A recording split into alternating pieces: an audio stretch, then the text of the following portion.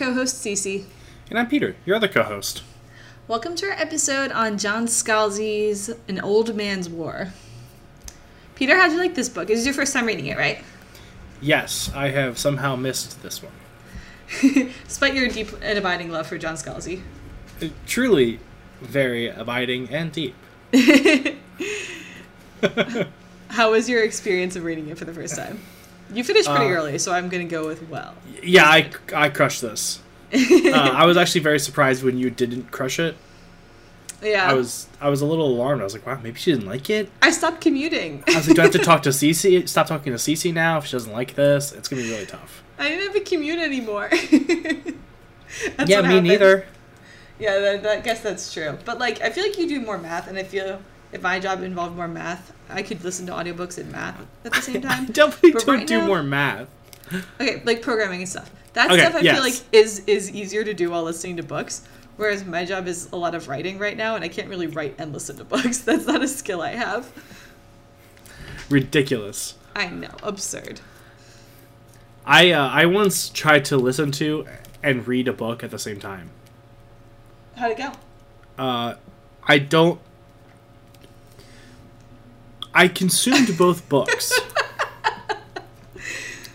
And But it was I sort of remember, like eating popcorn while you're watching TV. I definitely remember some minor details. Like, I remember some details from both of them. Okay. But I wouldn't recommend it. It And sounds really stressful, to be honest. I'm like fairly ADD, so It's there. yeah, I had the advantage, like basically the only advantage that people can have. And no, it's not, it didn't go well. So I was just it. But anyway, yeah, I guess that's fair. I do more programming and more kind of like less writing. I do document reading. You don't do word work, usually, I think. I'll give you that, yeah. Or at least you don't do only word work, which is And basically all I'm doing right now. You know what it really was? I crushed it when I was in Florida for 4 days, or 3 days for work. I can see that. Because, A, I listened to it on the flight, although the flight was only, 2 hours. Right. No air traffic? None. No people traffic either. And so, I did that. And then I also walked I worked in a very loud room all day. So, I just, like, put in earplugs, or put in earbuds, and then put over ear protection on. And then that's what I did all day. So would it take you, like, a day to read this book? Because it's not a long book. I wasn't listening to it all day, every day, because there was we ran into some technical issues when no one on the site from our company knew how to do what I went down there to do, including me. Oh, no. So I had to teach myself on the fly.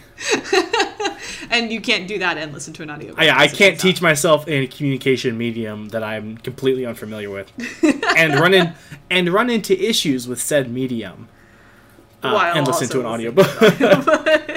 While also being taken on a flight of fancy by one of your favorite sci-fi authors. Yeah, so it took about a day and a half before I could really start digging my teeth into it, and then I was basically flying out of there. So, but I did finish it before I left. So, gotcha. Yeah, no, that's helpful. I mostly just dragged my feet because A, like I said, no commute. B, can't really listen to it while I work. But also C, I feel like most of the time I'm just super distracted by this whole pandemic thing because that's like kind of my bag. But also it's like very all-consuming in a way that the news has never been all-consuming to me before. So yeah, I'm usually either really into looking at stuff about that and all the beautifully organized public health data. Just, like, shout back to our Jurassic Park episode where I was like, oh, there's so many graphs. That's how I feel right now in life. You're really enjoying it. No, I'm not enjoying it. Okay. You are appreciating... This is a terrible thing, but I am enjoying the silver linings. You are appreciating the spotlight role that your ilk are playing. Yeah, that my, like, weird, basically hobby at this point, scientific niche, is getting spotlighted. Millie's asking me for recommendations of, like, pandemic-related books. I'm like, this is great. You're like, finally. I'm loving it. But anyway, all that aside, so I was either consuming COVID content or distracting myself from COVID when it got too much. So it wasn't a big reading month for me, but I got there. I read it. It was great. It was also my second time reading it, so I wasn't necessarily propelled by the story in the same way that one is when it's the first time they're reading a book. That's true. I read this book last summer. It was a really good summer read. Yeah, it does seem like it would be an excellent, like, kind of quirky, some funny parts, some also, like, what parts? Yeah. And, like, and overall, not difficult to read. Yeah, I was going to say, Scalzi's, like, a really accessible author. Like, he somehow manages to keep the sort of language and tone light while discussing some pretty big topics. Right. It's one of the things I really like about his writing style. Yeah, he's, I feel like there's a connotation that when books are, like, easy to read and kind of, fun to go through, they don't have substance. Yeah, they're not of substance. They are more simplistic. Right. But Scalzi really throws his books in the face of that stereotype. I think so, too. I mean, his books are truly excellent and doesn't pull the punches on, greater issues in the world.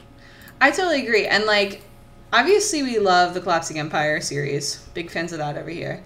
Or the Interdependency series, I guess is what it's called. But I think that this book does that actually a lot more so than the Interdependency. The Interdependency is like sort of more of a political drama. I feel like this one is more philosophical. Because it's way more toned down. It's like about this one guy's journey through the pretty terrible set of experiences, and like how he copes with them and how he thinks about them and how like he and his friends process. Yeah. Yes. So I guess it has like room to be more philosophical. I think it's just set up better for that. Although I will not. Yeah, I think the Interdependency has its philosophy. Oh, it does. It's definitely worth discussing. That's why we keep coming back to it, and probably will again soon because the third book's coming out soon. Oh, I can't wait. Very excited. So I mean, yeah, yes, okay. I didn't mean to imply that you didn't think that was also of substance.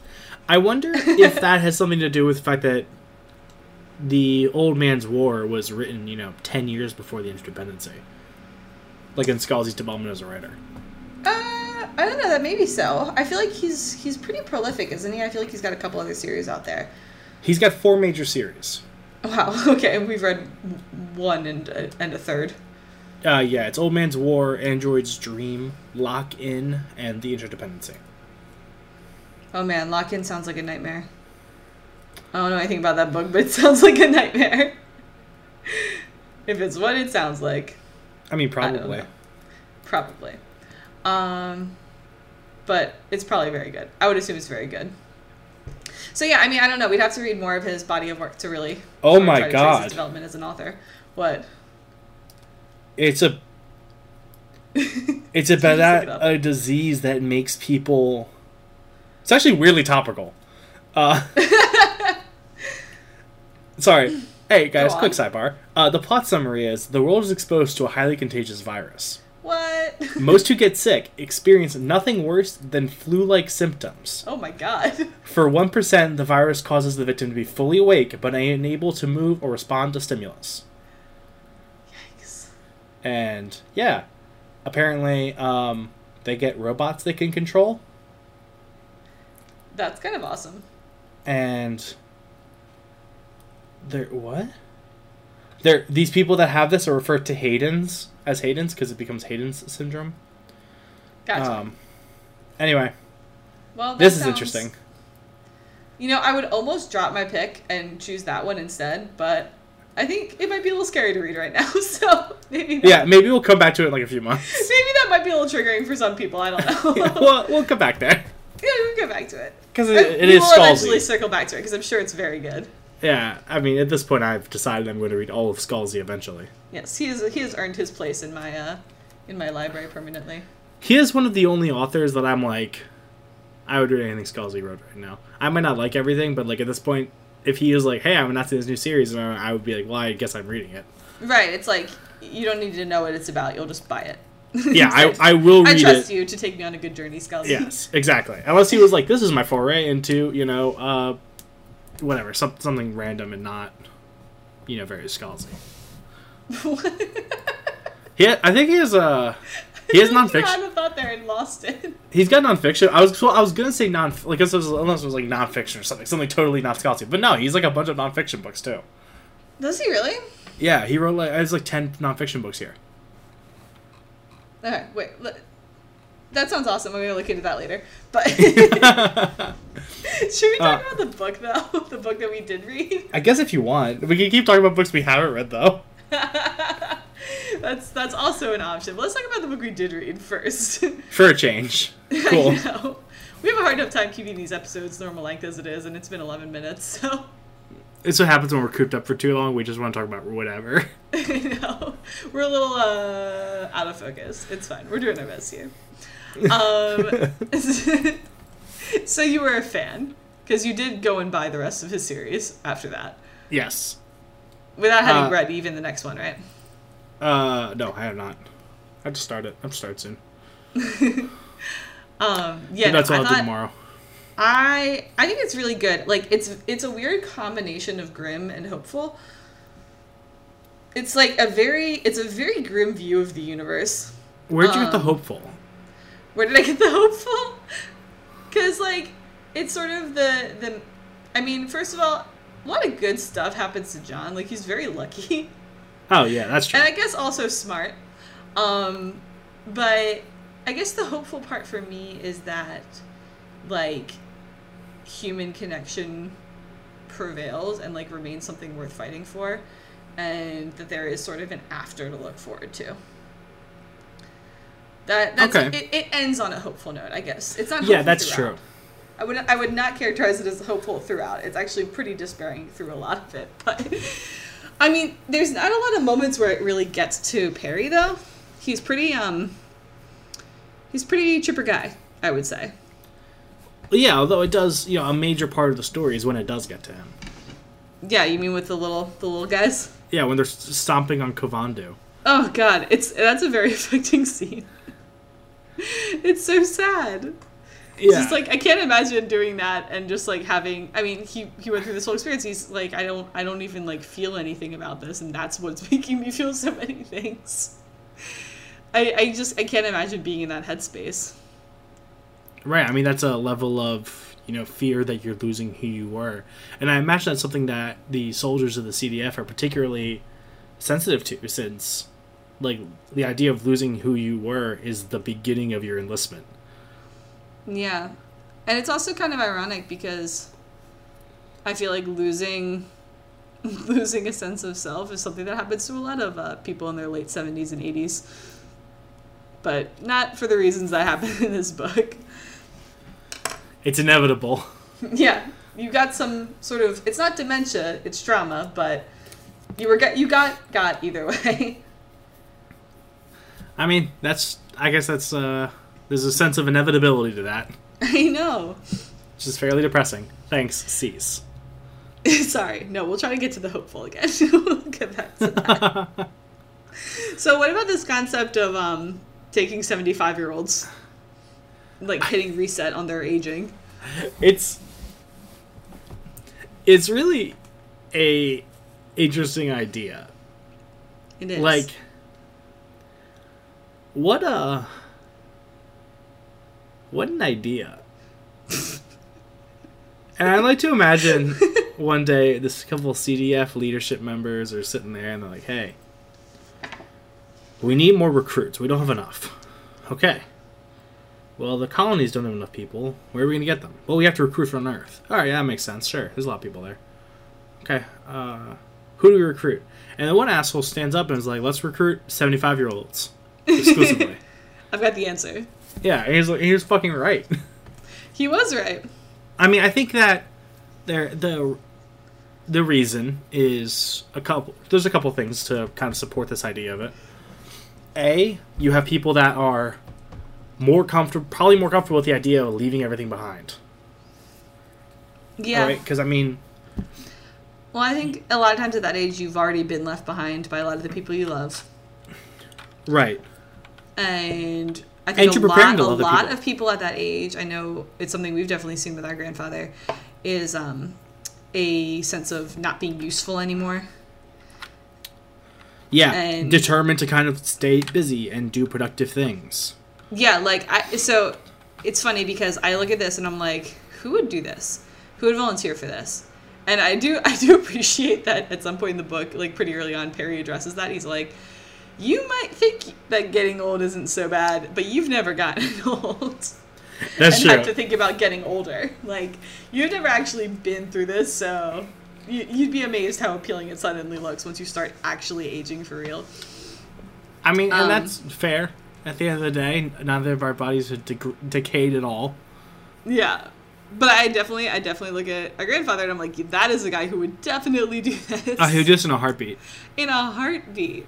And I'm sure there are many, many people who have, grandparents like him or older people in their lives who are, like, angry that they're not able to do as much as they used to, are not happy when their relatives are trying to limit them for their own well-being, and are just, like, rearing to have the same kind of adventures they had when they're young. I think it's a pretty natural course for people to take.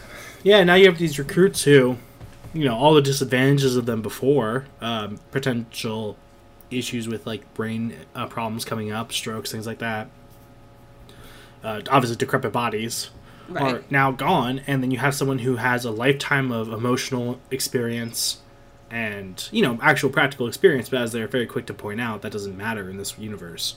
Right. But as far as themselves are concerned, they are very emotionally developed. Whereas I think that if they were recruiting, 18-year-olds, you might not see that. Because you have someone who is convinced utterly of their knowledge of the world and their, that they understand what's going on and they have a certain idea of how the world works. Right. And then they are thrust into this universe where everything they know is completely false. I think that they would break a lot earlier than some of these old folks.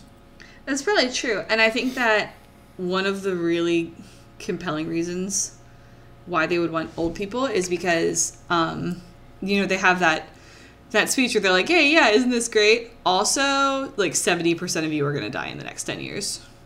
But you would have anyway. So there's kind of this sense of, like, well, at least I won't have to die of, like, decrepitude. I will have a chance to go out in a blaze of glory fighting for something, A. And B, like, I've lived a life, most of them, I mean, it sounds like, at least for Perry, it wasn't a fear of death, it was a fear of aging. And that experience of decay, that made him do this, to begin with. Yeah. And so I think that if you're in that position where you're like, I just don't want to, like, keep getting weaker and feel worse and worse every day and just, like, wonder what thing is going to kill me, whether it's somebody sneezing at the grocery store or, like, a massive stroke. Like, I don't want to go through that anymore. I can see why you'd be like, okay, fine. Like, maybe I do die in the next 7 years, but I'm going to die epically, and I'm going to die quickly, probably, and I get this chance to feel young again before I do. So I think that would be a much harder sell for young people who haven't gotten to live a life. Like, how are you going to send a bunch of 20-year-olds off with those kinds of odds? Yeah, and I mean, and if you win, if you beat the odds, if you're that part of that, 25%, you have a chance to have a second life. Yeah. In a much more fulfilling universe. Yeah, I do feel bad for Susan, though, who was like, oh, I just want to see the universe. Like, well, you do. You do see the universe. It's not nice, mostly. Not gonna lie. Yeah, I mean, there's like one ally that the humans have in this universe. One ally who comes up. There's got to be other allies. Does there? I get the impression that there were other allies, but that ally was brought up in particular because it was so ugly. I don't know. I got the impression that, first of all, the humans are very belligerent in this universe. Yeah, but it sounds like you gotta be. Or at least they certainly feel that way. Right. So that's a common question, a common dilemma for leaders on Earth in, a place where we've been fighting wars here as long as there's been people. And, you think we'd have a better understanding of each other and what the nature of war is. And there's still this perception of, if I don't strike, the other guy will. That's definitely true. It's like the never-ending prisoner's dilemma is this universe. Yes. Actually. So, there was one time where, it seems completely plausible to me that there was one time in Scalzi's universe here that he said humans and someone else chose cooperate as opposed to betray. Yeah. Hopefully there's more than one example of that. Maybe we'll find out when we read additional books, but let's be clear. That example only exists because they like the ocean and we like the land. That's true. It's just because we don't have competing interests. Right. It like doesn't the same seem that biome. Sharing is an option so much. Right, and everyone's like, well, I have to expand as fast as possible, or someone else is going to beat me there. Right, like the whole Kovandu thing. That's the right word, right? Talking about the babies? Huh? Talking about the little baby humans? Little baby humans, yeah. This poor little guy is like, we were infected by a virus on that planet. It was rendered uninhabitable to humans. They moved in, and then once we figured out that we had a vaccine and we could go back, we just mercilessly took them all down. It's not clear whether attempts at diplomacy or trying to figure out a way to share the space were made, but it doesn't seem like it based on the attitude of the people in the military. You know what I mean? Yeah, throughout the whole thing, it's definitely implied that there isn't an attempt. From what we're seeing of leaders, they're definitely we have to strike now, we have to take if we try to negotiate, they'll just get warning. Yeah. They definitely see everyone as enemies. And they're enemies I understand. Oh, for sure. The ones who like to eat us. Like the Array, yeah. They eat humans, and when they invaded Coral, they brought a celebrity chef along. It's so gross. It's such a funny comment. It's really funny that Scalzi included that. That's what I'm saying. It's so grim, but it's so light at the same time. It's classic Scalzi. The neck bones are particularly prized for soups and consommes. Yeah. Such a good line. I'll usually have a good time with cannibal stuff or people being eaten, but that was pretty funny. Yeah. I don't know. I think I was more yeah, it's disgusting, but they're another species, I guess. Yeah, although I did feel like it was kind of unrealistic that many species would be metabolically compatible with humans. There was just the one. Wasn't there? The Array were no, there were also those delicious. Deer-looking guys. There were at least three different cases of aliens eating humans that were discussed. There were the Array, there were the deer-looking guys who were compared to the scary lobster men. Oh yeah. Who had the farm, and then there was whatever killed the guy's corporal in that body cam video that they were shown right when they got to basic. Oh, yeah, the slug things. Yeah, they came up and took that guy's body apart, butchered him, and ate him. I guess seems implied. Yeah, or maybe outright stated. Yeah, I know. I felt so bad. This book, it really shocks you with that stuff. I feel like you're just you're floating along, and then they'll just smack you in the face with something like that, and you're like, oh god, how horrifying. It's kind of like watching Starship Troopers. Yeah, I haven't seen that entire film, but that movie, parts of it that I have seen, yes, I agree. It's just oh no, giant bug. Oh god. I thought we were all having fun, but I guess I was wrong. Yeah, so definitely brutalistic throughout, and you're right, it just kind of gets spouted in. It was all right, and then half of Perry is gone. Yeah, his jaw got knocked off. And I was like, and it's one of those things where he meant there's a line where it's his jaw, he kicked himself in the jaw and his jaw went flying, and then that's just it. And it's not him agonizing about the loss of his jaw for a while. It's just gets brought up and gone, and then later he's hey, I have a jaw again. Feels good to chew. Yeah, so it's chewing. It's a very I don't know. It's very lighthearted in the way it deals with brutality. Yeah, and I mean, maybe that sort of signifies what the attitude has to be out in the colonial space, because it seems like there is a lot of casual brutality out there, and you just can't get bogged down by it. You got to go recolonize that planet where your cousin got eaten, because, you know, it's still a great planet. Yeah, I mean, and it's really... I don't know. It's just like these stories where like they're talking about this world where this universe where it's like things are bad all the time. Yeah. Everyone's always killing each other, and like how can a colony even feel a little bit secure, knowing that all this shit is going on? Yeah, I know. Seriously, like imagine just being a colonist. What'd you say? Imagine just being a colonist. Yeah. No, like, I know. Regularly, colonies are getting kicked down, and everyone's being eaten.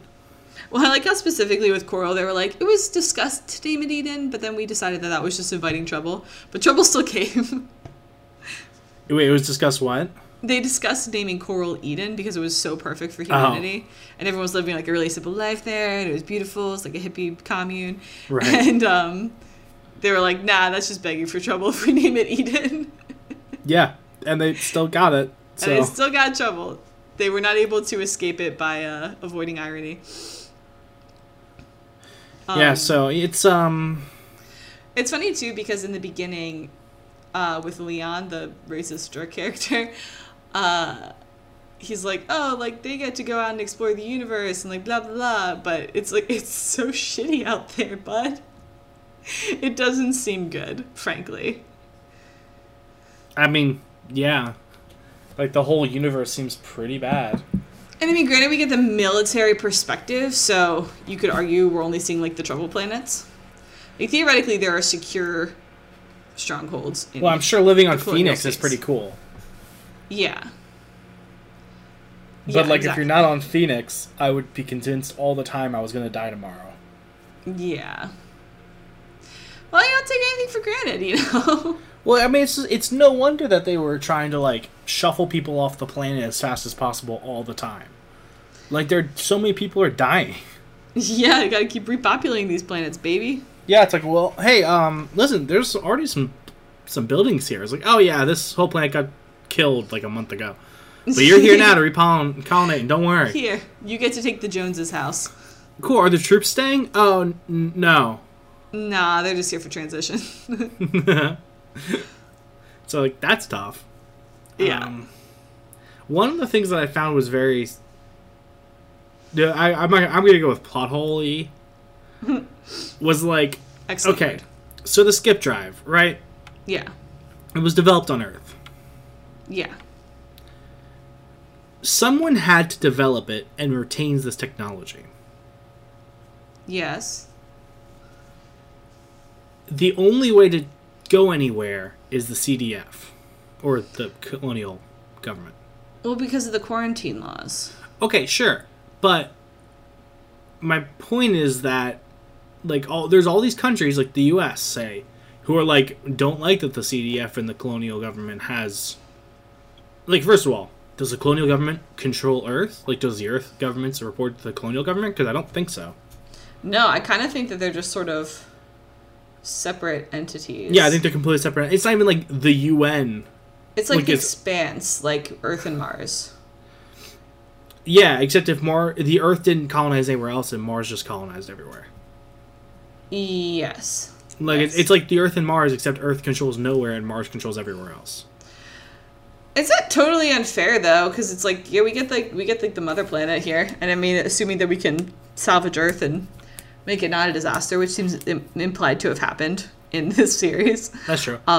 That is one happy thing. Yeah. See, that's also hopeful. We got some points. Right, so, okay. But, fine. But there's definitely... First of all, it's never been a matter of, like, that seems fair. Alright, we're talking about world governments. There's way more ego involved in that. Than it being fair. Yeah. This is true.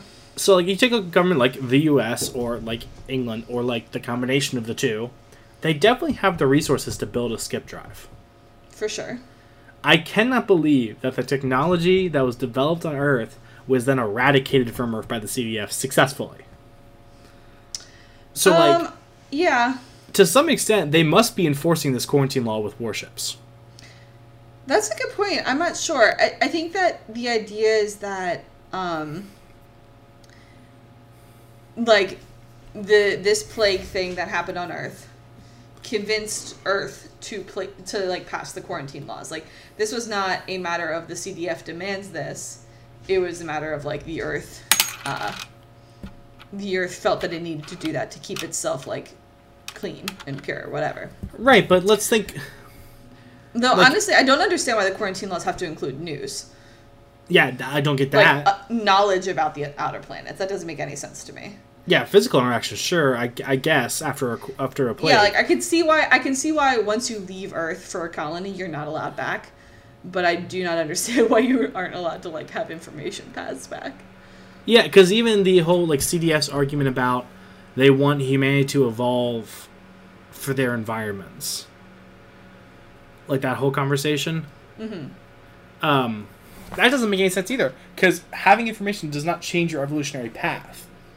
Yeah, no, that's not how it works. Having entire generations leave a place changes paths. Like, but, like, yeah, knowledge does not affect shit. True and accurate. I guess maybe they do it because they don't want Earth to be like, well, we've got to get in this fight, and then start building skip warships. Which part? Well, the whole core. Like, I think the information thing might be caused by, like, if they can get the information thing passed. I don't know why the Earth would, pass that, because they'll say it wasn't enforced and it was, backroom suggested that Earth passed the quarantine laws. Okay, but, like, I don't see them picking information, like, being like, yeah, and block all information. We don't want to know what's going on out there, because, that's not very realistic. But also, yeah, but I see why the information had to be, like, the information clause had to be there, and the CDF probably made sure of it, because if Earth knew that there was, like, an active war going on with, the alien menace, they would probably start building skip warships. Well, yeah, because this is something I was wondering about after the second read. I'm like, why haven't any of these aliens attacked Earth yet? And I'm wondering if that's what some of the sequels are about. Or if it's, like, kind of like Halo, like, the protection of the knowledge of where Earth is of paramount importance to the CDF. Yeah, I mean, that might be so. Like, there is no higher secret than the location of Earth. Yeah, that might be so. But, I mean, they're constantly having ships of colonists go out and ships of recruits go out, so I don't know, like, how well could you keep that secret? But as far as they knew until the events of this book, it was impossible to have any information about a skip ship before it arrives. Now, we still don't know if that means they can tell where they went. As far as we know, they can only detect incoming because of the tachyons and such. Right. But, that could be... You're right, that could be the events of these next books. Yeah, or it could never come up, and Earth could just be literally not mentioned once for the rest of the series. This is true. These are both options. On the topic of Earth and, like, just leaving it behind, did you find it strange when at the end Perry's like, yeah, you can go farm, like, have children? Like, Perry, you had a kid. I find it so weird that he just left his kid. And his grandkid is, like, new grandkid. Yeah. That's very different from the way our family operates, so I find it very hard to imagine operating that way. I mean, I think to psychologically survive this whole experience, you have to completely separate your new life from your old life. Yeah. And I mean, let's be realistic. The legally is not the only way this people die when they leave Earth, right? Like, they've been... Yes. When you're that age, when you're 75... You've probably been preparing yourself emotionally, and your loved ones have probably been preparing themselves emotionally for you to die. Right. Or for you to sign up, because right. Everyone knew that. Yes, in this universe where you can just... There's an alternative. Yeah. Right. So, everyone... You're talking about a universe where, good point, the options are not just die, they are leave forever. And I think people have probably become much more accepting of that as a culture. For most people. That's probably true. And the people. It's It's so dystopian sounding. Like when you turn 75, you leave the world above. That's very not great. It sounds like they kill them. It really, yeah, you're right. Like, So Earth is actually- no longer for you. I spent a lot of this time, like, as like in the lead up before the whole like conclude. You know, where the before it was like, wow, a new body and go fight the war. Going like, I wonder if they just kill them. And it's some sort of like effort to keep humanity's resources focused. So they take all the elderly and they just kill them. Oh my god, what if? And I was sitting there, I'm like, and then what? A bunch of old people fight back. And it literally is an old man's war. That is a literal old man's war. That's such a great fan theory. I was like, I love it. I don't think that's what's going to happen. Mostly because that's grim as hell. That sucks. But, interesting thought. We'll see. We'll roll with that. I mean, we've all read The Giver, right? Yeah, no, right. Exactly. That was very much Giver inspired. I know. Thanks, Lois Lowry. So, you know, I was like, no, Scalzi's better than that. Scalzi won't do that to me. I don't know, it's still pretty fucked up. They basically do just kill the old people. I mean, they do kill their bodies, that's true. Yeah, no, they do literally kill them, and it's interesting because if John and Jane go on and have children, they will not genetically be the sibling of John's son back on Earth. Well, I mean, their current DNA is based on their DNA. Yeah, but it's not the same as their DNA. It's not like actually their DNA. Although it seems like they would get a new unmodified body if they left the service. Yes, they wouldn't be able to keep their Defender class or whatever they are. Yeah, but it seems like, I don't know, like it's do you think that the colonists have modified bodies? Oh yeah. Or they're just all normal? I think they're available. I doubt a lot of first The generation rich colonists do. But like I bet like second gen colonists, because first of all, I bet there's options for like parents to have their children genetically modified like before birth. That's probably true to make them like more acclimated to the environment and stuff. Yeah, to get, you know, if they live on like a gravity heavy planet, to like encourage thicker bone growth, things like that. Yeah. I'm sure there's genetic modification rampant in the colonies. No doubt. Mostly because I'm sure humanity is like, well, if a planet's close enough, we're still going to colonize there, and I'd rather, you know, and as a parent, if I was like struggling breathing my whole life because like air was thin, I would give my kid bigger lungs if I had the resources available to me. Yeah, sure, that makes sense. But also, I mean, I feel like, I don't know how, obviously, like, you know, this is not real, and I can't, like, look, there's no basis for this, but I don't know how much their genes are actually modified. So, like, you know, You obviously... mean the Defender class? Well, yeah, obviously, like, the to a regular high humans? extent. Like, yeah, do all the skin stuff, and give, like, the skin, you know, ability to photosynthesize, and all that shit. Right. But... I imagine it was a lot of replacing, like, endogenous genes, like endogenous retrovirus genes and things like that are latent and don't actually get expressed in human genome with genes that do new things and, right, like, so promoters to make them get expressed. I wonder if because we have a lot of junk DNA. Well, yeah, I'm aware enough of the DNA of like how DNA works and how what parts are placed to know that. Okay. Yeah, I'm no embarrassment, CC. I mean, I'm not a genetic engineer, but if I was, I guess that's probably what I'd do. I'd be like, get rid of the junk, add some funk. Green skin, you got it. Cat eyes, hell yeah, brother. Fuck it. For military efficiency, yeah. Yeah, you got gray blood now. Fuck it. You like a horseshoe crab, but cooler.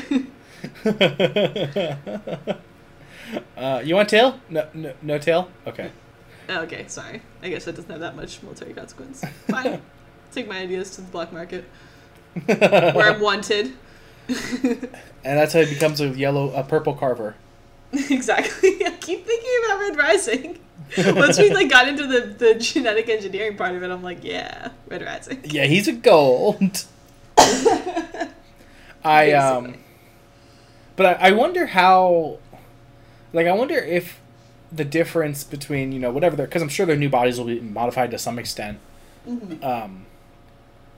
I wonder if the genetic difference between, like, if they had kids, because, I mean, she's not Jane, but her DNA is Jane's. Or Kathy. Yeah. She is Jane. She's not Kathy. Oh, that's right. Her DNA is Kathy. She is Jane. Right. But I wonder if the genetic difference between their children and Kathy and John's children, like, would be that much different than siblings, like regular siblings. Yeah, I don't know. Maybe like half siblings. Yeah, I wonder like what threshold it would meet. Yeah. I also don't know if we have the ability. Have, again, no frame of reference for this. Right, like, exactly. No one's out there doing this, as far as we know. One day I turn 65 and someone approaches my door and they're like, "We have an offer." Oh, God. Oh, man. Can you see ever doing this? It depends. Like, I know we're young. We haven't aged, as John pointed out. If my, like, immediate and semi-dependent on me loved ones were dead, basically. You know, like, wife passed before I did. You know, I could see doing it. Yeah. If for no other reason, then more so, what was her name? The one that was like, I just want to see the universe. Susan. Like, for more of a Susan standpoint. Oh, wait, Jessie. I think that was Jessie. I don't remember. It was Jessie. Okay. Jessie was the little Texan girl. But, like, just to be able to, like, see the universe. Because I've said this before, but, like, one of my the things that occasionally makes me very sad is that, you know, we read all these fantastic stories of obviously fiction, but, like, something's out there. Or even just the universe itself. Even if we are alone, the universe itself has no end of adventure awaiting it. And yeah. And all we get is speculation. Yeah, and we're just sitting here guessing. Yeah. And realistically, our lifetime, we'll be lucky if in our lifetime space travel is semi-regular. Yeah, like within the solar system. Yeah, exactly. Yeah, within not interstellar travel. It's regular intersolar travel. Yeah. If, like, we had a colony on Mars and it's not, you know, ridiculous to go to Mars and come back. Because as of right now, if we... Like, that would be pretty amazing if that happened in our lifetime. Yeah, if we colonize Mars, it's a one-way trip. Right. So, you know, I don't think it's impossible for it to happen in our lifetime, but I think it's damned unlikely. Yeah, I think that's fair to say. So, it's very disappointing to me as someone who has tried to imagine myself in so many different sci-fi universes. Yeah, no, definitely. I mean, I feel like our best bet would be like a Mass Effect scenario where it's like, oh, cool, an artifact. Oh, all of a sudden we can travel interstellar now. I think about that a lot. Like, I really hope that happens. This is my best shot. This is my best shot at seeing the universe. Like, even if I can't go because I'm too old at the time, it would be incredible to live to see, like, my children go and come back. Or just get photos. Yeah, exactly. Or, yeah, real pictures that aren't, like, an artist's interpretation of. Yeah, an artist rendering of this other planet. Man, when you were a kid, were you so disappointed finding out that those were artist renderings? I mean, obviously. Duh. It was the worst. You're like, wait, I thought that was what it actually looked like. No, somebody drew this. This is bullshit. I hate NASA. No, but science-based. Yeah, fuck you and your science. This is not what I hoped for. Oh, boy. Anyway, so, now that we're sad, let's talk about Brain Pals. Oh, yeah. How do you feel about the Brain Pal?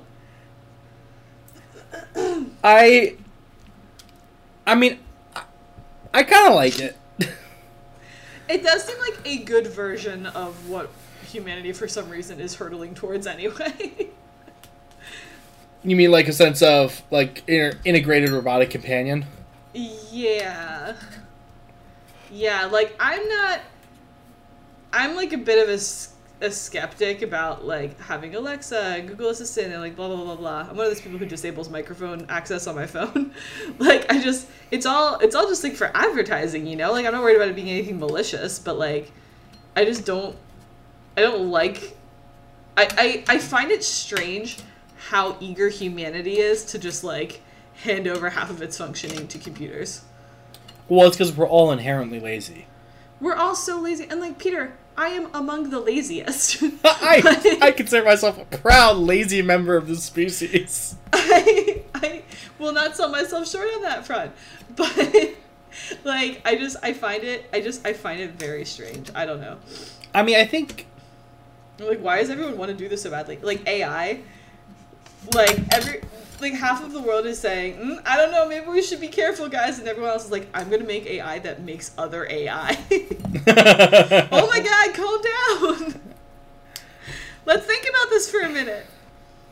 I mean, so on one hand, I am definitely one of those who are like, we can't assume, like, it's ridiculous to assume that just because it's AI means it'll want to kill us. Yes, no, I agree with that. More likely it would decide we're not worth its time. Right. It's like, I got bigger fish to fry. Yeah. And, you know, the best way to get any sort of AI that's actually, like, useful is certainly AI programs other AIs. I guess. I mean, there is... I'll take your word for it. You're more savvy at this stuff than I am. And we're getting to the point where humans don't understand what these AI programmers are doing. That's what I'm saying. Like, if we can't follow what's going on, that just doesn't seem positive for us. So, I mean, yeah, I in general, what's the I point agree of doing with it you. if we can't learn anything from it anyway? And, well, because the idea is that at the end of the day, if we get a usable product, who cares? I cares. I mean, yes, you cares. But let's think about, like, most people who either A, don't stay informed on this, or B, are making money off of it. Yeah. Or, like, C, want to be known as the guy who did it. Right, exactly. Or gal. Or gal. Or gal. It's 2020. Hashtag feminism. I mean, yeah. I mean, in a very sad but real way, women are so, like, have such a disadvantage in job opportunities like that the ones that really make it are truly exceptional. Yeah. Because they have to be. That's true. It's becoming less true, fortunately, but, like, it's definitely still a thing. Yeah, I think that's So probably accurate to say. So it's, you know, it's very likely it'll be a woman. Yes. They gotta be, like, the best. Yeah, if they've got to be the best to succeed in the field, then they're probably going to do something interesting. Maybe they will be the ones who break through. Yeah, and kill humanity. Yeah, it's like, I agree with you. Like, I don't think that AI is gonna necessarily be the doom of humanity. I just think that, like with gene editing, like, caution should be used. People should slow it down and not just be, like, racing to be the breakthrough. Yeah, and that's what I really like about the Brain Pal, because my issue Back to the book. primarily with, you know, these Alexas and Google Assistants and the dreaded Bixby is that... God. No, Bixby can't do shit. I got a notification about Bixby today. It was like, Bixby car would like to, like, you know, what? change your notification structure when you're in the when we sent you in the vehicle. And I was like, oh, hell no. Bixby what now? I was like, I thought I killed you before. Back to haunt me again, you incompetent. Yeah, when it defaulted, like, every time you got an update, to if you swipe left too far, Bixby opens. No, you bastard. God damn it. Die. Why is that button even there? Yeah, the stupid Bixby. It took them like 2 phones to have a feature to change the function of that damn button. Oh, God, I hate Bixby. Anyway. What I like about the Brain Pal is, sure, it's networked. But it seems like the lion's share of its computing power is completely internal. Local. Yeah. Yeah. So, like, we are Which makes just... it less vulnerable to attack, right? What? Which makes it less vulnerable to attack, right? It makes us vulnerable to attack. It gives you greater control over data. Part of the reason why I have an ongoing intention and slash some work done towards this end of, like, doing my own security system with my own cameras is that there's a lot of cheap services like Waze, which you and I both use. Wise.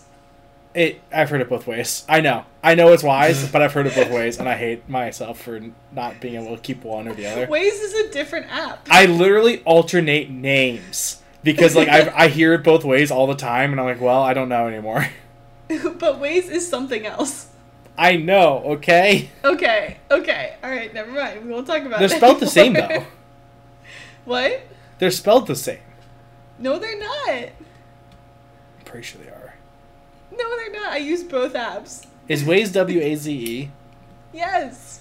Oh, anyway, it doesn't matter. Why do you use Waze anymore? It's just Google Maps. I know, but I still find it more accurate. Okay. Anyway. So the whole... so just recently did the Google Assistants start working offline. Because a lot of the processing power and voice recognition was offloaded to a server somewhere. To the great cloud. The Thunderhead. By the way, the more and more like this becomes a thing, and like, I mean, my entire job is data center work, and like, so I know how fast one particular company is building data centers, and that I'm just like extrapolating that out to other companies. I'm like, so much computing power is being added to cloud resources now. Like, I'm more and more convinced that the Thunderhead will exist soon. The Thunderhead's a nice benign AI, at least according to the first book in that series. So. Yeah. Which I never finished, so I might be wrong. You really haven't finished that? Did you not enjoy it? I think it was just I found it a little juvenile for what I was looking for at the time. Fair enough. Sometimes I'm just not in the mood for that. Okay, fair. But anyway, so, now more and more things are becoming local, or like I intend to, have my own security system that is running on software that I have control over, and I am installing the hardware, and I'm not offloading, and I store all the videos locally. Eventually, I'm going to store all the videos locally on a server that doesn't have access to the internet. Like, there's a lot of things you can do to still remain connected, but under your own control. And I see the BrainPal as a continuation of that to an extreme. Okay. Yeah, I see you. Cool. Honestly, though, this conversation is making me wonder what CDF forces would do if, like, somebody EMP'd them.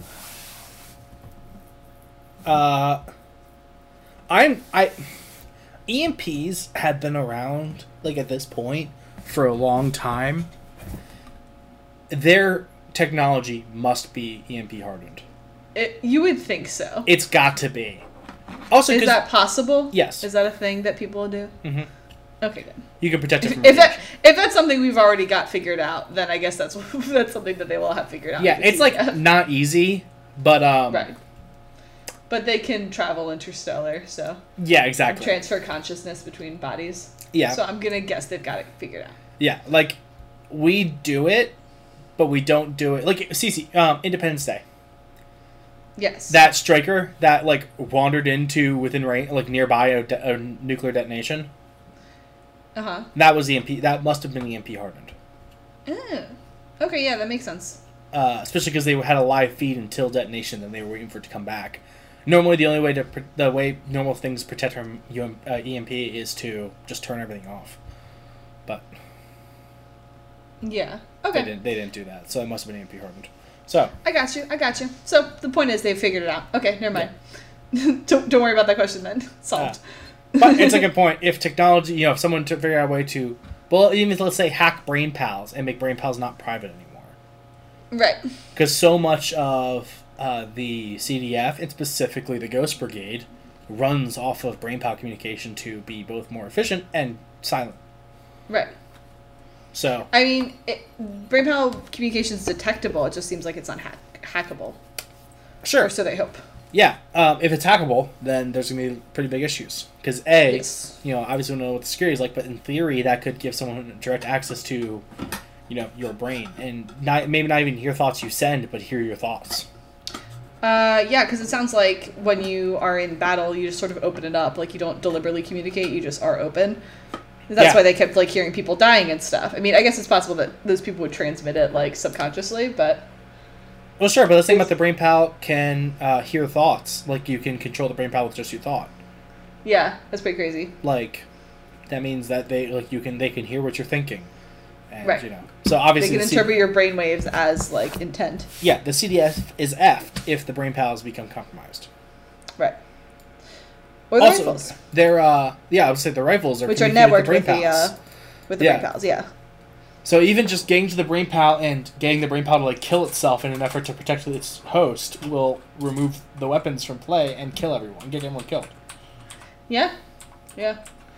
So I mean, presumably, seemingly, I feel like we're basically just like spouting out weaknesses that Scalzi could use in future books, and we don't even know if he has or not. I hope in the next book he's like, they hacked BrainPals. And found Earth. We're like, we didn't read it first, we swear. And it turns out they forgot to EMP harden everything. But yeah, no, I mean, I think that yes, that would be highly disastrous. But seemingly they've got it okay. And yeah, I mean, I think that, like I said at the beginning of this part of the conversation, like I think that the BrainPal seems like a really good version of like wearables, I guess, for lack of a better word. I mean, I think it's the final evolution of smart tech. Like Yeah. personal smart tech. Yeah, like I'm losing track of the word, but like yes, I guess smart tech is a good enough way to put it. Just this obsession with like wanting everything we do to be monitored, like Fitbits and all that stuff, and also have like an assistant that's going to execute tasks for you and make your life easier. And, like, be a source of knowledge for you. And, I mean, just, like, imagine pulling up a photo and, like, sending it to somebody and it's all stored in your brain and you just, like, do it with your mind. It's crazy. Yeah, it'd be so much easier than, like, going through all the, like, the random crap I have saved in my photo album. Yeah. Like, oh, I saw a funny meme the other day. Let me go find it. Yeah, you just have to, like, think about that meme and it would pop up. Yeah, and so it's, I mean, I don't think I would trade that. But that's because I don't trust that technology yet, because we are not there with that technology yet.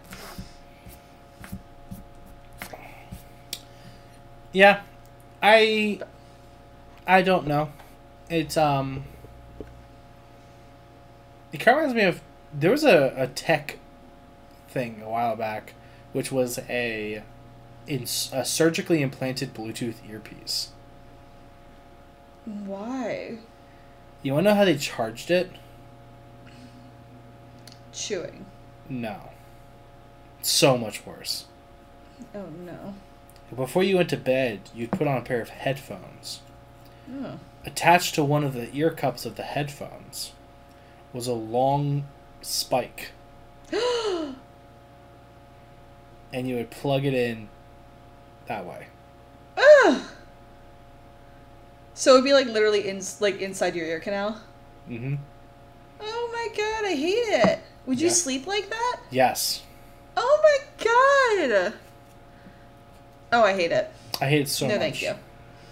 Yeah. You guys experiment your little hearts out, but... I even don't like people that are, like, doing the home hacking shit and putting RFID chips under their skin. Yeah, why? Like, if you told me that, like, if the world went cashless or something, yeah, and by a medical professional with a thoroughly tested and FDA-approved device, I could have a credit card that was, in the palm of my hand, but I couldn't see it, I couldn't feel it, okay, I'd do that. Yeah. I find that to be much more secure. Like, also to figure out, like, securing RFID. Like, it's more secure than you carry around your phone with all your credit card information on because it's not networked. And, like, I'm totally on board with it in theory if applied correctly. I don't understand people that are like, I want an RFID chip in my skin now so I can unlock do it to me. My home programmed door. I'm like, oh, hell no. Oh, absolutely not. Yeah, no, I mean, yeah. Those people, probably good because they're driving that sort of stuff. They're, like, demanding it and will move humanity forward. But, like, I cannot fathom it's not for me to do any of that. Yeah. I am not one of them. I respect them for what they're doing, and I appreciate their efforts. Because I think before we die, we will be in a cashless, or mostly cashless society, where people can carry around the credit cards in their hands. I think it would start with IDs, though. It would have to start with IDs or, like, medical information, that sort of a thing. Like it being implanted? Yeah, like... I mean, yeah, if you could go the base of everyone's head, a skull, there is a chip. Right. That has their blood type, their medical history, their, X, Y, and Z. All you have to do is roll up to it with, like, a little thumbs, like a little hand scanner, and you've got everything about this person. Okay, yeah, I'm on board with that. I see it starting as, like, a medical bracelet thing. Like, I have, diabetes and, like, could go into a diabetic coma, and I want, like, people to understand that that's what happened right away. Hell, I have Alzheimer's. So scan it. Yeah. Or, yeah, like, I have Alzheimer's. Like, here's all the information about, like, where I need to go back to and everything. Like, if I wander away. Yeah, and that already exists to an extent, but, like, the leap to technology, I think you're right, is where it's going to start.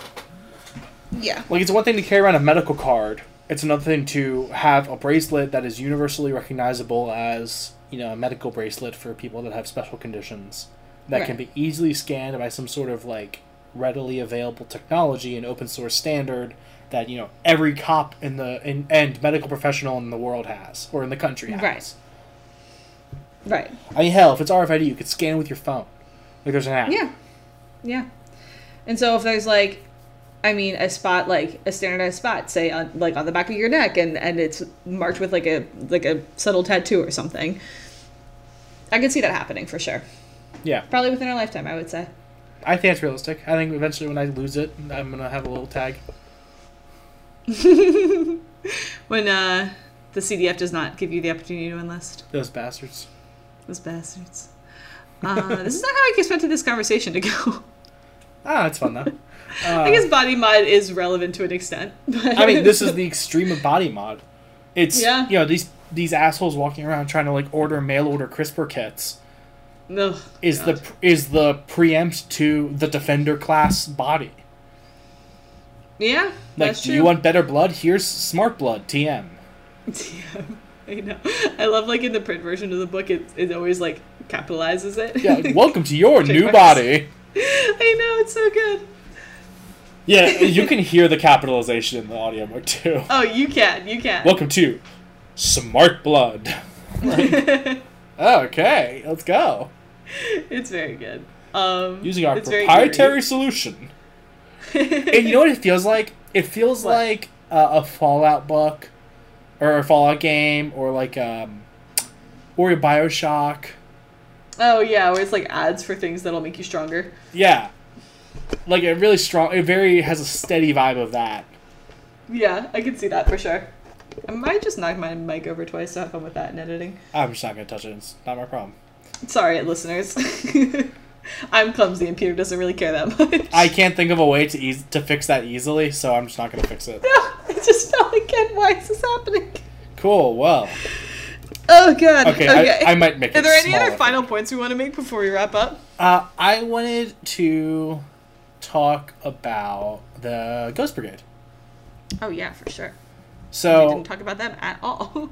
Yeah, my theory about the Ghost Brigade, when they were like, another one for the Ghost Brigade, I figured there was some sort of like Frankenstein technology that let the CDF bring the people back from the dead, but their minds were addled. Yeah. So like they had to be kept in their own, because throughout the book they were like, oh yeah, they don't get along with other people. Before we knew what they were. Yeah, it's true. And so I was like, I could see that. I feel like they just like revived them somehow, but like they had issues, you know, like the mind like saw, you know, eternity or something and was like fucked up a little bit. Yeah, I can see that theory. It was not what happened, but it's not what happened. I was pretty confident it was. You're like, I've got that part figured out. Right. I was wrong about them killing all the old people, but technically not. Their bodies did die. Kind of they kill themselves though, you know. Yeah, they just sort of fade out. You think anyone refuses? Like once they see the body? Yeah. Do you think anyone goes like, well, the idea... So, okay. There is I don't know that they can. I mean, I think it would be horrible psychologically and poor, like, even just from an efficiency standpoint, for the CDF to go, no, we're forcing this to happen, and you transplant. Like, that's kind of an intense thing to have happen to someone forcibly. You probably have to go to military jail or something, though. Well, probably. Or they're you not just gonna send you back to Earth at that point. Or you just fucking die. Oh yeah, you definitely don't go back to Earth. Yeah. But then they, you know, what do they lose? They use that body for the Ghost Brigade. That's true. So like, and obviously, you know, they bring out the Ghost Brigade, like the ones used for the Ghost Brigade, they bring out a few years earlier because, I mean, Jane was running around, she was like 4 years old or something. 6. She was 6. She was 6. So they brought them. They can bring those bodies out after 4 years apparently. Yeah. Or 5, I guess, if we're assuming the events of the book were about a year before that point. So after 5 years, they can bring those bodies out and start making them ghosts. But that's true. So I mean, they don't really lose anything if they don't force you in. If they force you into it, but I'm sure you don't go back to Earth. Yeah, I guess that's true. I mean, what was the book we were talking about? Was it Singularity? About like about the identity, like the sense of self. Yes. Yeah. Like, are you yourself if every cell in your body has, like, changed into something else? Yeah. This is also like a Star Trek transporter problem. Yeah. Like, every time they go through the transporter, their bodies die away, and it's reformed. And are you a completely different self? Yeah. Or like the Prestige. Like, I think about this a fair bit, actually, too. It comes up a lot. Which is weird. Because I don't feel like anyone, like, has an answer. I mean, no. I think that ironically, because it was not really that serious of a book, I think Singularity came up with the best answer. Which is what? When the Doctor was talking about continuity of consciousness. Go on. It was a while ago, so I don't fully remember. Like, if from one moment to the next, if, like, your consciousness remains unimpeded, right? Like, yeah. You know, like if we go by the example of John swapping bodies, right? He was sitting there. Right. He was closing his eyes. And one moment... He remembers being in both at once. Yeah. Like, there's a very clear transfer, not copying, which is the clear distinction. Yeah. Okay, yeah, I see what you're saying. And he looks whereas, back... like... Yeah. Sorry, I was going to say, whereas, like, in the Bobaverse, like, there are new consciousnesses created that are copies of the old one. And, like, they have all the old one's memories, but they're still new. Yeah. And, you know, even in the Bobaverse, there's some aspect of that Bob dying, original Bob dying, and new Bob, you know, waking up. So that's kind of that's the only weird one.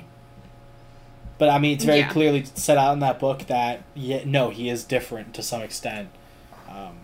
Yeah, this is not the same Bob. He might be the closest Bob, but he is not the exact same as Bob. Yeah, but I mean, like, how could anybody claim that they're the true Bob, you know? Well, right, exactly. He's just the closest, I think, because he's a direct copy of the last moments of original Bob's life. Right. But still, there was there's a moment where that copy exists, and Bob's brain is dying after they thaw it and try to do the copy. So, yeah, I don't know. That's true. But as far as this book's concerned... So, yeah, I think you're right. The continuity of consciousness makes sense to me. Because John had that. It was actually... You're right. It's expressed in the one book, and in a totally unrelated book kind of executed really well. Right. Like, it seems that, I mean, John the Mind is the same. He just also now has Brain Pal and a new body. Yes, exactly.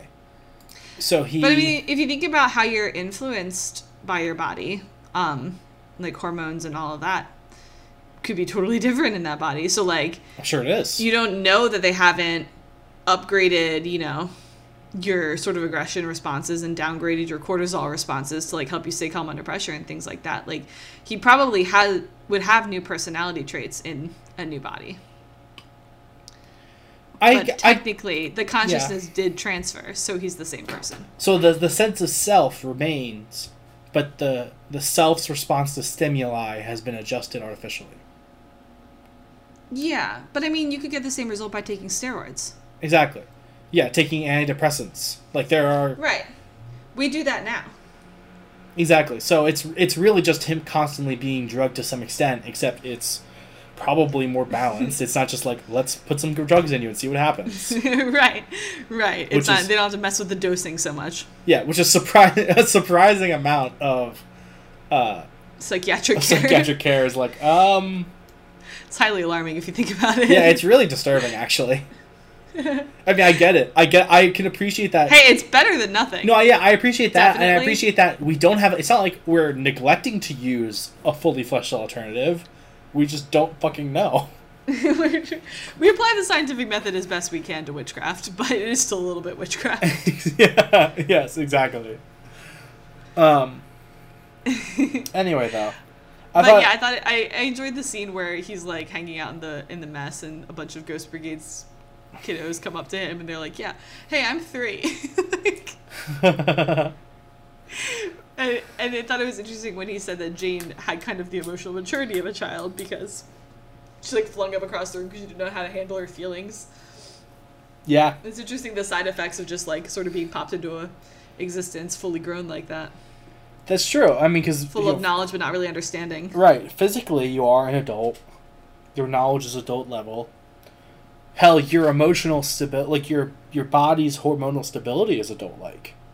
Right. But there's still that consciousness aspect. Yeah, you got to learn and experience. And one of the things I thought was interesting when I was reading the synopsis of this book was that the Brain Pal's role in the Ghost Brigade is to provide like a base level consciousness for the body to build on over time. Yeah. So the foundation of all the Ghost Brigade members' consciousness is the Brain Pal. Oh yeah, that was sort of tossed out there, right? Yeah, it was kind of like... That was very casual. It was another one of those casually said, and then, well, we'll just move right past that. There's some implications here. Yeah. Especially since the Brain Pal is not intelligent, it says itself. Right, it just provides a good facsimile. That's so interesting. But the Brain Pal has an idea of responding to stimulus, so it provides a good subconscious level. And then... It's a good little trainer. Yeah. Training wheels. I mean, really, though. So it's interesting that the Brain Pal plays such a different role. And also, as the Ghost Brigade folks point out, they were born with a Brain Pal. So they are... That's so much greater a part of their communication. I mean, it's like comparing... we can compare people, like, even our older siblings or, like, our parents, and compare their level of, personal integration with their cell phone. Oh, yeah, like, sure.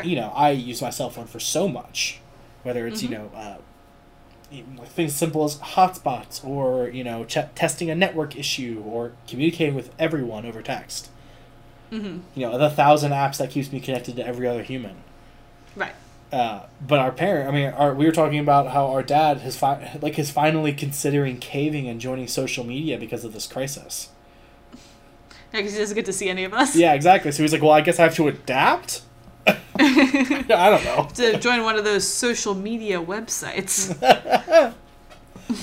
Those interpersonal interactions. Do you still make pages? Do I have to design my own page? Do I have to learn HTML for this? Do I have to pick a theme song for my MySpace? Oh. Truly desperate times. So imagine that, but to the umpteenth degree. Yeah, no, for sure. And I mean, the Brain Pal makes it easier because, like, it reads your brain, so you don't really have to try to figure out, like, well, I want to do this, and, like, I just don't know how to tell it that I want to do this. That is true. Like, that's a common issue for people who are older and trying to learn technology. Like, especially because, most of the time, they're not dumb. They just don't understand how to interact with a digital entity. They don't have that fluency of, like, well, you would find that under this menu that, like, we have because we grew up with it. Yeah, I would go to the start menu and, search this, or go to the, the control panel, and they're like, what? Right. Yeah, even old computers, because, when computers were new and they were still, in the business world, and they're still trying to, actively learn how things are working. Compare early computers to now, and they're completely different. Oh, my God, yeah. For sure. So, it's, I didn't even think about that. The fact that the Brain Pal's, user-friendly nature is... Oh, yeah. It's the most intuitive interface available. Yeah, I mean, really, though. It's literally, intuition-driven. Yeah, they're taking the Brain Pal, and they're pairing it with a bunch of 75-year-olds who have lived their lives one way. And it wasn't with a Brain Pal. Right. And I would imagine that the Brain Pal's programming would adapt to be pretty unique to each individual, too. I bet you're right, yeah. So it's, There's a lot of great stuff in this book. Yeah, and it's it's all in the backdrop, Like there's a lot of obvious stuff, like they talk about, interstellar travel and, like, the skip drive and the multiverse theory and all of that. Oh, stuff. They did talk about the multiverse theory. Yeah, no, I got a lot of Orson Scott Card vibes from that talk. From that whole, like, we're popping out of the universe, we come back, are we even the same people, blah, blah. Yeah, we are the same people, but is it the same universe? Yeah, we get to go to a unique location because it doesn't matter because all distance is the same when you're outside the universe. Oh, yeah. Very interesting. Oh, yeah. Yes. Yeah, it's a good book. I feel like we didn't discuss a lot of it, but it's also, we're already running long. Yeah, we're an hour and 15 minutes, and, like, I feel like we've discussed so much and so little. I know. We didn't even talk about, like, we kind of talked about what makes you human, but, like, not really. And I feel like that was the biggest theme of this book. Yeah, like, when do you lose your humanity? Yeah. And I guess the answer is you don't. I think the answer is you only lose your humanity when you feel like when you say you've lost your humanity. When you give up on your humanity, kind of. Yeah, like if you're willing to keep acknowledging that part of you, and you're willing to, accept that there are some aspects that maybe you didn't know about before. Like humans sometimes stomp on basically 1-inch tall humans. Like I find it interesting though that after that trauma, John was like revived by I guess was it Susan's death? When Susan was killed by like colonists in a really brutal way. Oh yeah. And he's like, turns out humans are monsters too. Okay. It's fine. I mean, when you spend all your time fighting alien monsters, and that's the only way you can describe a lot of these aliens. Yeah, for sure. And I can appreciate needing to be reminded that, villainy and cruelty are not uniquely alien traits. Yeah. Yeah. We've been doing that long before the skip drive. So. Yeah, and I guess it reassures you that beings can be monstrous, so you're not necessarily killing just because they're not human. You're like, no, yeah, we'll kill humans too if we need to. I mean, yeah, and that's if they're a problem. And that's an important thing to remember, because it's not so much like a racial genocide at that point. Yeah. It's you're fighting when you have to against the monsters you have to. Now, there is some argument about whether or not they actually have to. I don't remember his name, but the guy who was an ex-senator or something. Bender, yeah. Bender was saying how the guy was an idiot. The CDF, well, yeah, he was an idiot. But he as what's their name pointed out, he's not wrong. The CDF was used too liberally and too easily. Yeah. It seems like very much so that if there was a problem, they just sent the CDF in. Now, obviously, we're looking at the rank and file, and they might not be privy to, the negotiations of the state, but... They almost certainly are not privy to the negotiations of the state. Right, but if there's one thing that you can't be underestimated, it is the rumor mill abilities of the rank and file. And if anything happens, eventually it will spread. It's certainly true. You can ask our brother, the rumor mill is strong. Yeah. And I can't imagine that a bunch of old people are not gossiping. Oh my god, they are. Oh my god, so much. Well, that was the whole thing that, oh man, who survives? Harry. Harry was doing at the end of the book, was just being an old gossip, making friends, getting the tea. Yeah, exactly. He was able to find out a lot that way, so I feel like we get a little demo in this book of the power of the rumor mill. Yeah, that's true. About finding about the special services. I did find it implausible, the amount of rooms that John was let into and allowed to just, tell all the commanding officers they were wrong. He did a lot of being well, with all due respect, shouldn't we do it this way? And they're like, you know what, Perry, that's a hell of an idea that they did. I mean, I feel like his military career went way too smoothly. Well, that's true. Although I think there's an idea... There's an attempt by Scalzi to... Because the CDF, at its core, I don't think is equal, right? If the CDF might be used too often, sure. But that's not necessarily their fault. They might be too willing to just be we're going to go to this planet and kill everyone we find. Alright, that's problematic, sure. But, I mean, it's like the Vietnam War. You don't blame the soldiers for fighting in it, Right. They also were drafted, too, so that adds another dimension to it. But, I mean, in a similar sense, these people didn't know what they were getting into, so, they are, in a way, drafted into doing this because they didn't know how bad the things they would be asked to do were. And also, it's that or death, right? It's either do it or you will die a very slow and probably very unpleasant death. Yes. So it's not technically drafting, but it's got a lot of similar characteristics. Yeah, for sure. It's either join the military or the alternative is very unpleasant. Right. So it's a lot of immoral things were done in Vietnam, and it was an immoral war, but, there were, the soldiers themselves, especially those who, were trying to make the most of the situation, are not, bearing the bulk of that responsibility. Right, so I think Scalzi was trying to imply that the CDF is not an inherently evil force. I mean, because really, that is the ideal, right? If Scalzi goes into a room with a bunch of weirdly high brass and gets pulled into situations where it realistically has no business being in. Yeah. But he's proven that he has a mind for tactics and thinking unconventionally that in ways that benefit the CDF. And he, goes up and says, "Hey guys, listen." He doesn't do it. He's not like, "Oh, y'all are a bunch of dumbasses. This is what you should do." Sure. Right, He doesn't come in all cocky about it. He doesn't, I would like to suggest this. And in an ideal world, in an ideal military, where the military is supposedly purely a meritocracy, right? That's the dream. That people excel and progress through skill and capability alone. That's what the military likes to tell itself. Exactly. So, I can understand wanting to go like, look, you're right. You know what? That's a great idea. It's coming from an unconventional source, but that's a good idea. We're going to follow through on that. Sure, that's true most of the time. I guess the main one that bothered me was when they were like, you're not special forces, so we're going to, send you on out of here.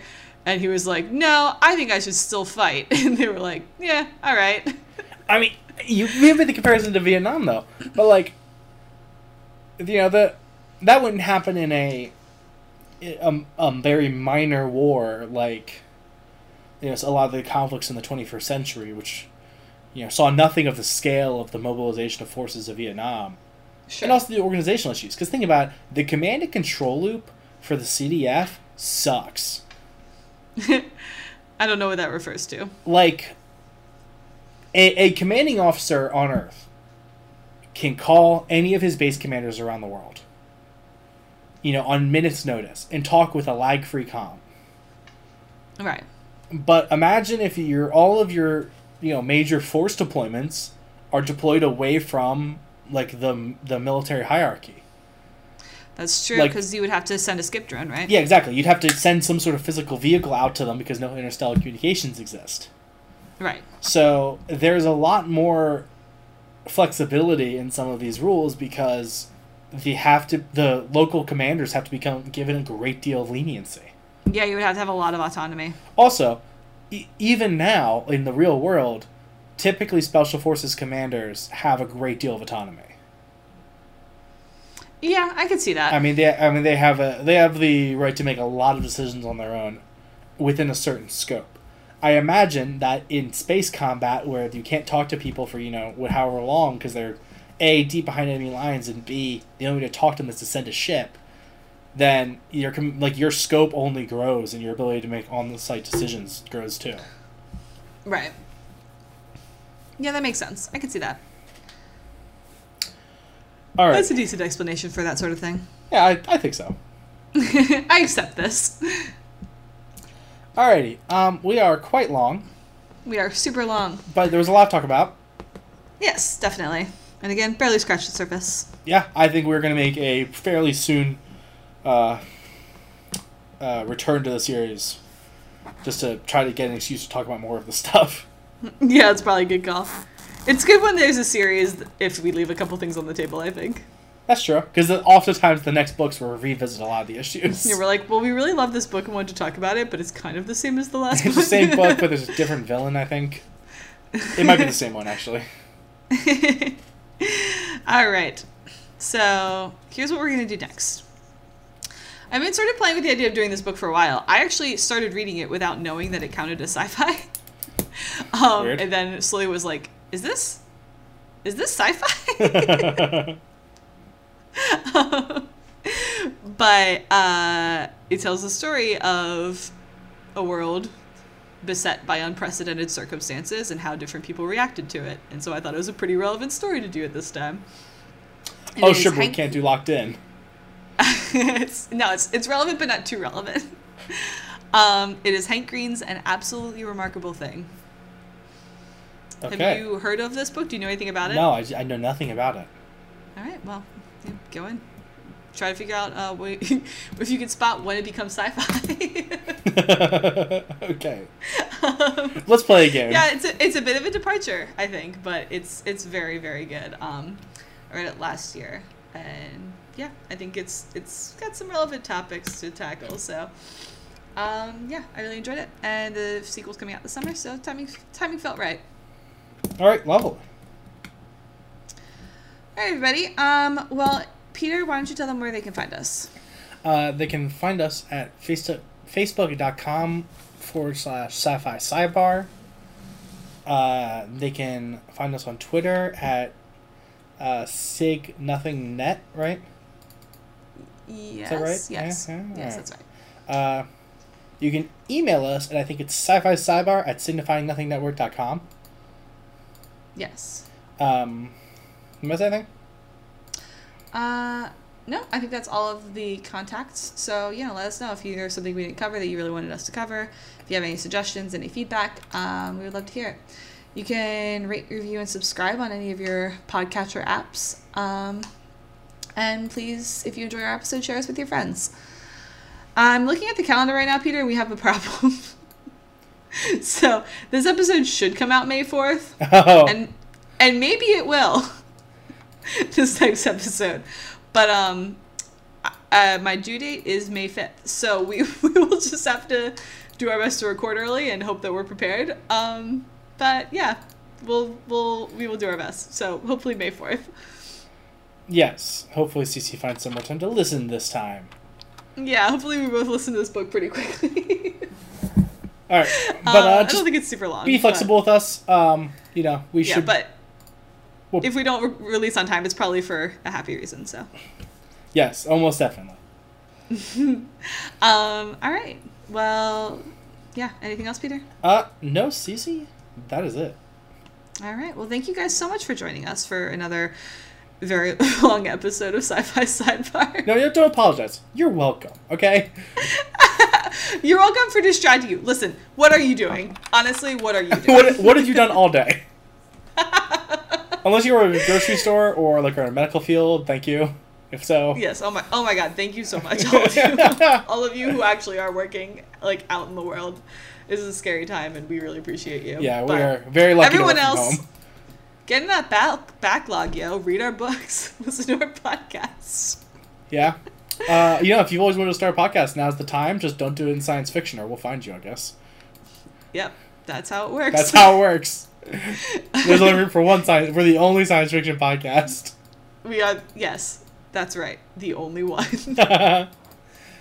All right. Thank you guys so much for listening. This has been Sci-Fi Sidebar from the Signifying Nothing Network. A tale told by idiots. Stay safe out there. Bye, guys. Wash your hands. Don't breathe near people. 6 feet.